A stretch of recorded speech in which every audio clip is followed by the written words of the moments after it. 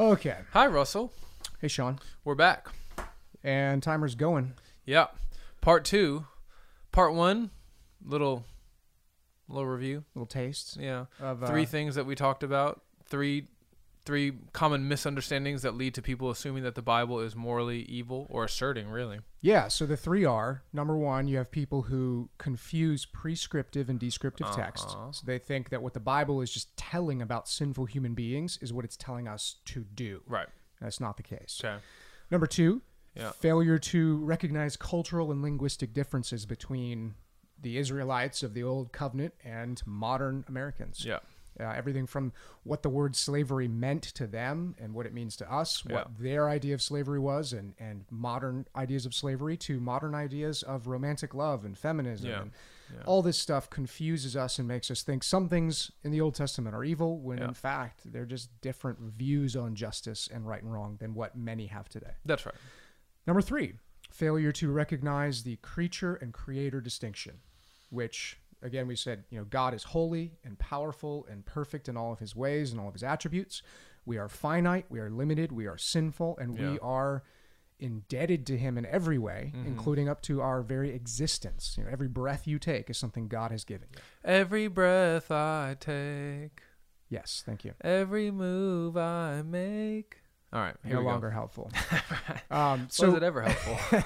So we can look at God as the author of human life, with a prerogative and an authority to take human life and give human life as he wills, as That's he right. decrees. Yeah.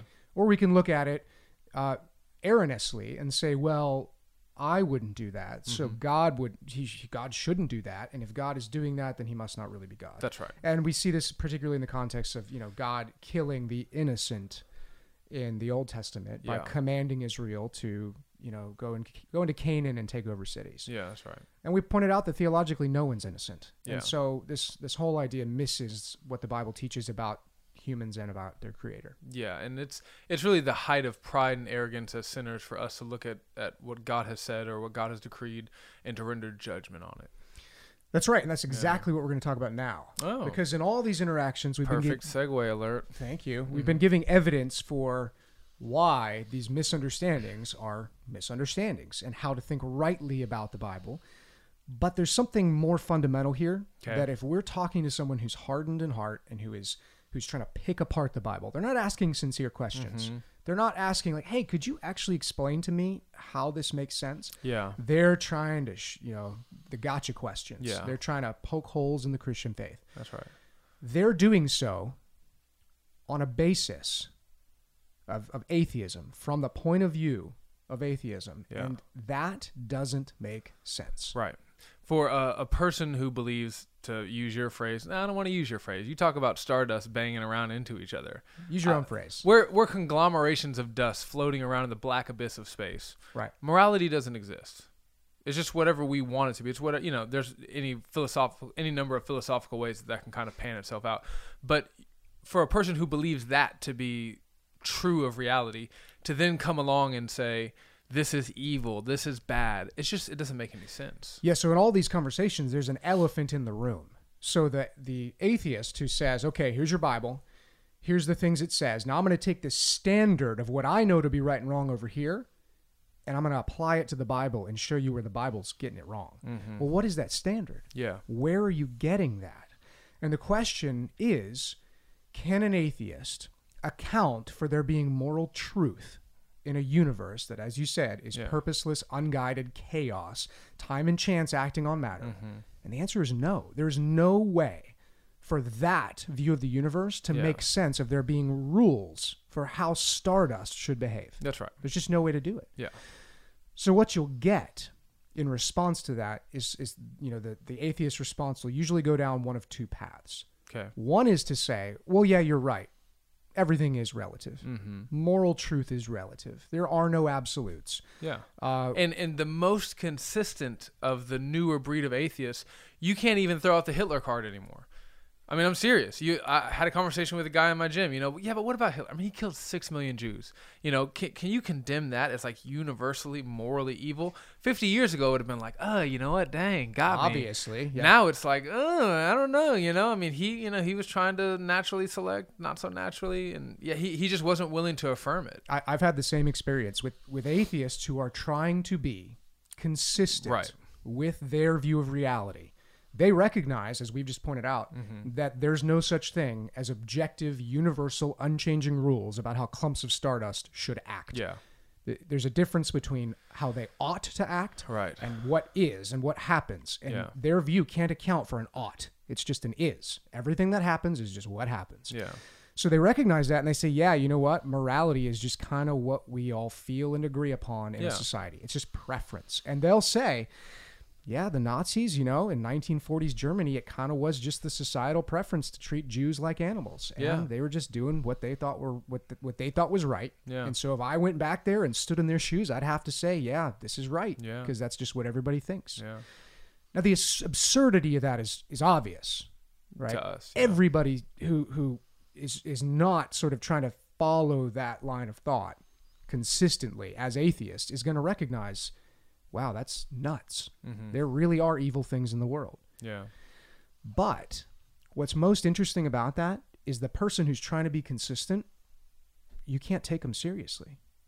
Because what that individual will say, as hard as they try in the context of your argument with them, your debate, your discussion, they'll say whatever they need to say to stay consistent. Sure. As soon as they leave that context, they're right back to living their life as if there are universal, binding moral truths that they recognize. Yeah, that's right. So I use the magic underwear salesman analogy here a lot. Okay. There's a guy. He sells magic Wait, first underwear. of all, you said that like we all just know what it is. You do. I do. That's true. Go ahead. There's a guy who sells magic underwear, right? This guy goes around and he tells everybody, hey, this underwear, if you put it on and wear it, these whitey tighties, they will make you essentially immortal. You will be bulletproof. You'll never get sick.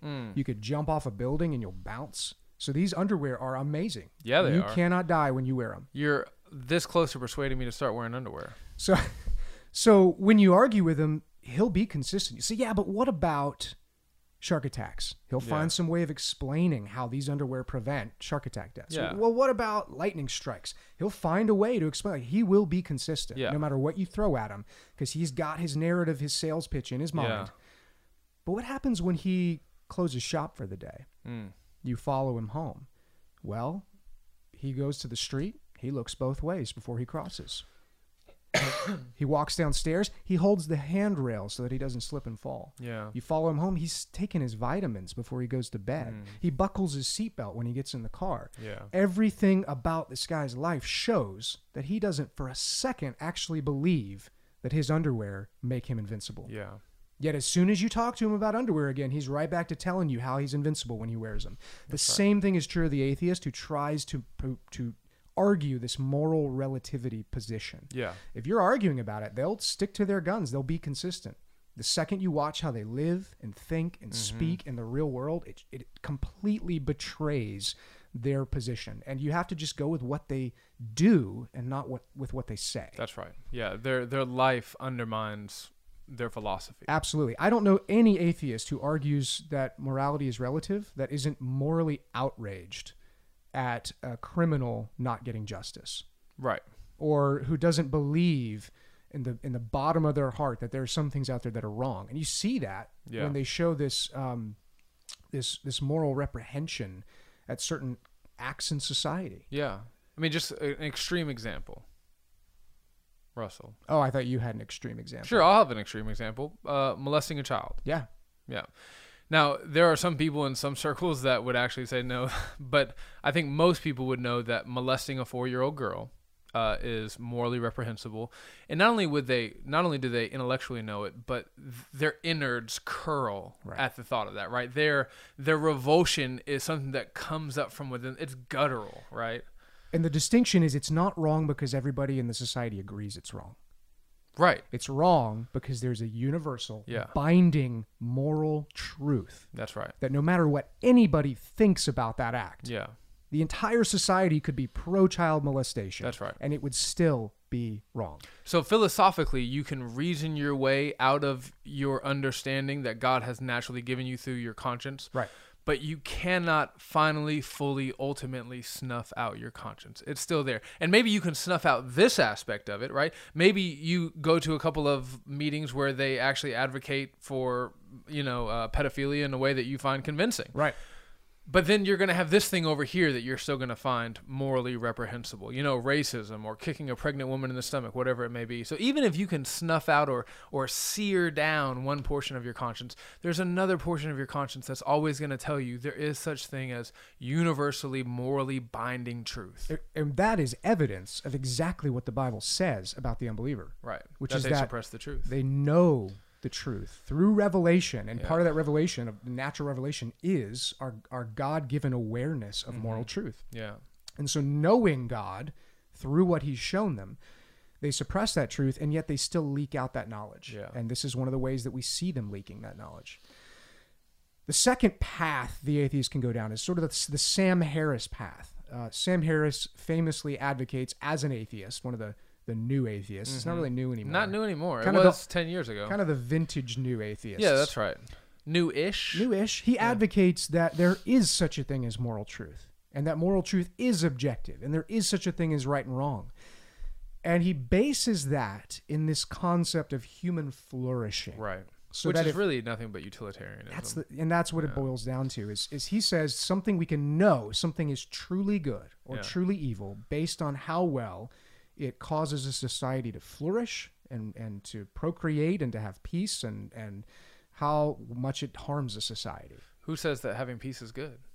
Yeah, exactly. How do we determine what flourishing is? What if my idea of flourishing is different than your idea of flourishing? Well, more importantly, flourishing for who? Because are we talking about all human beings or just the ones with a certain skin color? Are we talking about all human beings minus this ethnicity over here, this religion over here? Who gets to define what a human being is? Yeah.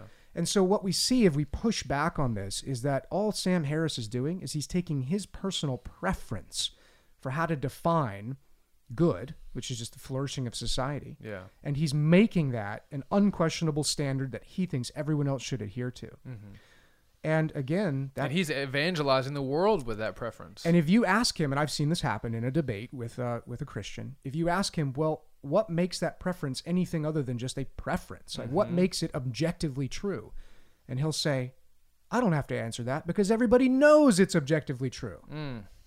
That's not an answer to the question. That's just appealing to a whole bunch of people agreeing with you. Yeah. And as we know, there are times in history where a whole bunch of people in a society all agree that Jews aren't humans. Yeah. Or that you can steal people from one continent and force them into slavery in another continent. Yeah, if you would have said in the late 1600s, everyone knows that black people are not fully human. They're just slightly less evolved primate. Whatever. Actually, there was an evolution at that point. But you're paraphrasing the eugenics and Darwinian evolution of that. Yeah. Okay. Yeah, but I mean, if you would have said, hey, black people don't have rights, everyone would have been like, yeah, that's right. Yeah. So you can't appeal to common consensus as your source of authority. It leads to absurdity. Yeah, that's right. And so what Sam Harris is doing is he's insisting that his preference is the standard of truth. And that works as long as everybody shares your preference. You can kind of convince yourself that that really is true and false. The moment you have an example of someone disagreeing or some other society choosing a different preference, you realize that it's all completely subjective. Yeah. Now, what Sam says, we know it's true. We all agree it's true. It's absurd to say that child molestation could be good. He's right. Yeah. What he's appealing to, though, is his own innate knowledge of God's law, of the moral truth that is universal, is unchanging, and binding. But his account for that doesn't work. It doesn't comport with his knowledge of moral truth. Yeah, more than that, what this will lead to is might is right. That's right. Right. So if you accept a postmodern understanding of truth, whoever has the most guns, whoever has the most power, whoever has the mob rule on their side, whatever, kind of a fusion of power may arise at a particular time, whoever has that will be the person who gets to control and dictate what truth is. And we know that's not how truth works. No. And all it takes is a simple thought experiment to reason to that. Really? Yeah, like we've done. So if we see a rise in power of white supremacists, And the white supremacists gain control of the world and say that anyone who's not a certain shade of pigment in their skin is subhuman. Yeah. Well, if you believe that might makes right, that means in this hypothetical scenario, that becomes moral truth. Yeah, the thought experiment could be, what if Hitler would have won? There you go. It's possible that the vast majority of the Western world, and I guess the Eastern world, they were deep into Russia, would grow up believing that to be true. And, after a couple of generations of that, it would have completely settled into the worldview of an entire population. That's right. So when the atheist looks at the Bible and says, yeah, this book gets it wrong on moral issues, he's appealing to some other standard that his worldview can't account for. That's right. He's either saying, my personal preference is different than this Bible, which doesn't make the Bible wrong. It's just saying that he disagrees. His preferences over here disagree with the preferences that we see written in the Bible. There is no moral truth. It's all just, whoever's the biggest and the strongest. Yeah. That's what moral truth is. And if that's the case, well, who is he to argue that we should all agree with his preference? Yeah. On the other hand, again, if he's claiming that there is some objective standard outside the Bible, we just have to ask, says who?